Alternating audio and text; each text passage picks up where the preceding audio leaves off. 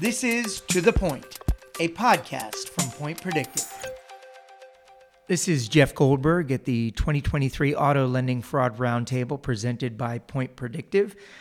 We are joined now by Katherine Legge, race car driver. Katherine, I asked you what is your racing background, and you have a long list of credentials.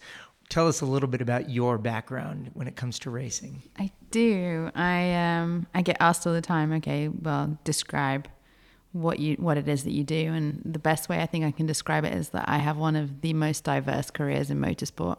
I've literally raced, I should say, everything from IndyCar to NASCAR, sports cars to Formula E electric cars. So currently my long-standing career, I would say, is in sports car racing, but I also have just completed the Indy 500 with the Rahal Letterman Lanigan Racing. And I've been around long enough that I've driven everything pretty much. What got you into race car driving? And I think that it is, most people would assume, and I think it's the case, it's a heavily male-dominated field. How did you find yourself and find your place in this industry? I kind of fell into racing. I don't think it was ever planned. It was more of a hobby that turned into a passion, that turned into a career. I was a very headstrong tomboy adventure child who loved racing go-karts and just basically clawed my way up and through the ranks. And I didn't know that it was possible because there were no women in it at that time, right? So it is very male dominated, but I've also grown up grateful to my parents for giving me this opinion that you can do anything that you want to do. Like, you can be anything that you want to be. So I just kept on keeping on. And I think tenacity is basically what got me to having had the long career that I've had so far, and hopefully many more to come. Did you face a lot of resistance or opposition in any way when it came to your career, and maybe in particular because of it being such a male-dominated field? Sure. A lot, I would say, but also it's worked to my advantage too. So I think in the end of the day, it probably evens itself out. I think more on the kind of periphery of the sport, like within the sport, because I have been around so long and I hope I'm well respected enough now that people have accepted me. I think it's more, the fans and the audience and the media that think of it as something different. Whereas to me, the car doesn't know the difference. The teams accept me as a race car driver, and I'm just another race car driver. It doesn't matter if you're black or white or male or female. But for sure, growing up through the ranks, I had my fair share of adversity, let's say, although I don't like to call it that because, as I said, it does kind of help you in a way too. So I don't have a way of knowing what it would have been like to have been a guy trying to be a race car driver. All I know is my own personal experience, and I know that that's a very unique one. So hopefully things are changing for the generations coming up through. There are women running companies and countries even now, and so definitely times are changing and opinions are changing on so many things and evolving, so it will just continue to do so.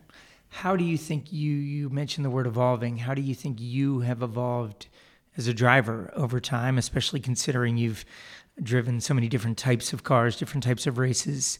How would you sort of describe your evolution professionally?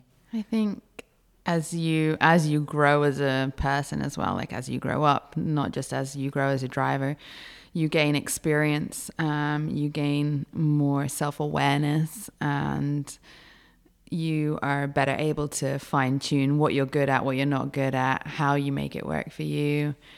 And just, everybody goes through the same thing. You're 18 and you think you know everything and you're the best thing since sliced bread.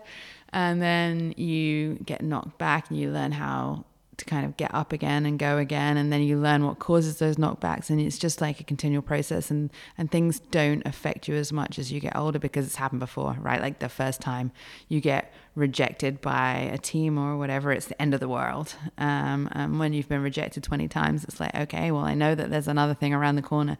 So it's about learning to quiet the emotions inside you and just single single point of focus for the future about what it is that you want, and just don't let anything in. When you mention you figure out what you're good at, I think we all know that is people. The older you get, and a little more wisdom, hopefully. How would you describe what your strengths are now at this stage in your career? That's a good question. I think I have quite a lot of strengths. I think I'm pretty decent as a leader, and I can rally people around to hopefully create a good team environment, right? I would say that becomes evident when I'm teaching like my teammates when I do sports car racing, and I'm trying to get them up to speed, like teaching them the right way to think and behave and drive and everything else. It makes you more reflective on the way that you're doing things. So in a way, I think I'm good at different aspects. I'm much more disciplined now. I think there's just a number of different ways in which you can change and evolve, and I'm not so impulsive. I've learned how to better control my emotions. I definitely work harder because you appreciate the things that you have more. There's a lot of things, really. You are from Great Britain, and I would imagine a lot of your experience here has been racing in America. What are the differences in terms of culture when it comes to the sport of racing? It's very different, and I've been fortunate enough to race all over the world. I will say I'm probably more American than I am British at this stage. Not that I'm renouncing my Britishness in any way, shape, or form. It's just that I've spent the majority of my adult life here. I like the way things are done here. There's a more open, positive attitude. There was more opportunities for me as a woman over here than there was in Europe. Although things are now changing over there as well. I think that maybe America was just a little bit ahead of the curve. But there are some cultural things that I miss and I love about being in Europe as well and being in England. So I think the way that the Brits approach racing is quite different to the way the Americans approach racing. You can't really compare NASCAR and Formula One, for example, which are the biggest sports in both markets. So there's a lot of differences, and there's a lot of adjustment for people that come over. We have an engineer who worked in a Formula One team to come and do Indy, and it's just completely different. Not only is it different racing, but it's a different environment, it's a different culture. And so it takes some getting used to both ways, I would say. Just a different attention to detail, more risk-taking. Definitely Americans are way more risk-reward orientated. We tend to be a bit more conservative. It's just different. I can't really... I want to bring it back for a moment to Point Predictive, and being here at the roundtable. Point Predictive is an organization focused on data, focused on analytics. That's what drives so much of what they do.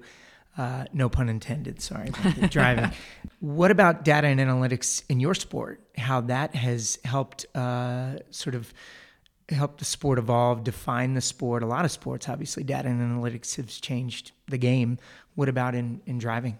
I think there's a lot of similarities and parallels that can be drawn between the data that the people here today are looking at on a daily basis and the data that we look at on a daily basis as a team, as an organization, as a manufacturer, within Honda, within Rahal Letterman Lanigan.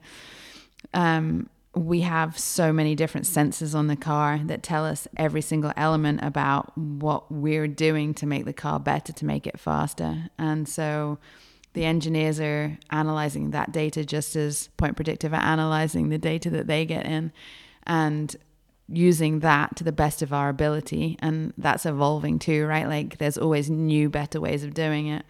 And so we're trying to do what Point Predictive are doing and just continue to use that to make us stronger, basically.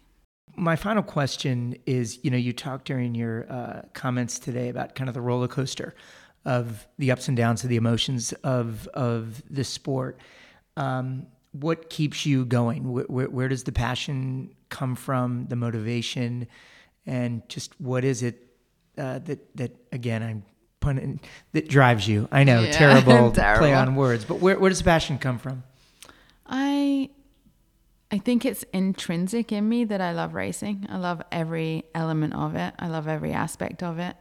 The thought of not racing is terrifying to me because I think I'm very fortunate to have found a passion in life. You know, a lot of people don't have that single point of focus that they can dedicate their lives to. So I feel very lucky to have that. And I am driven by the will to want to be better and stronger and just keep doing it. And also, I didn't go into racing wanting to be a role model or anything. I was just about me and about racing. But when you see all these young girls, especially young girls, come up to you and genuinely in their eyes believe that they can do anything that they want to do because they see you out there racing against the boys, like that's a really neat feeling, and it's also a responsibility. And so I want to be the best version of myself for them too. That's amazing. Katherine Legge, thank you so much for joining us. We really appreciate you taking the time. It's great speaking with you at the 2023 Auto Lending Fraud Roundtable presented by Point Predictive. Visit pointpredictive.com for the latest insights on lending fraud and much more from Point Predictive.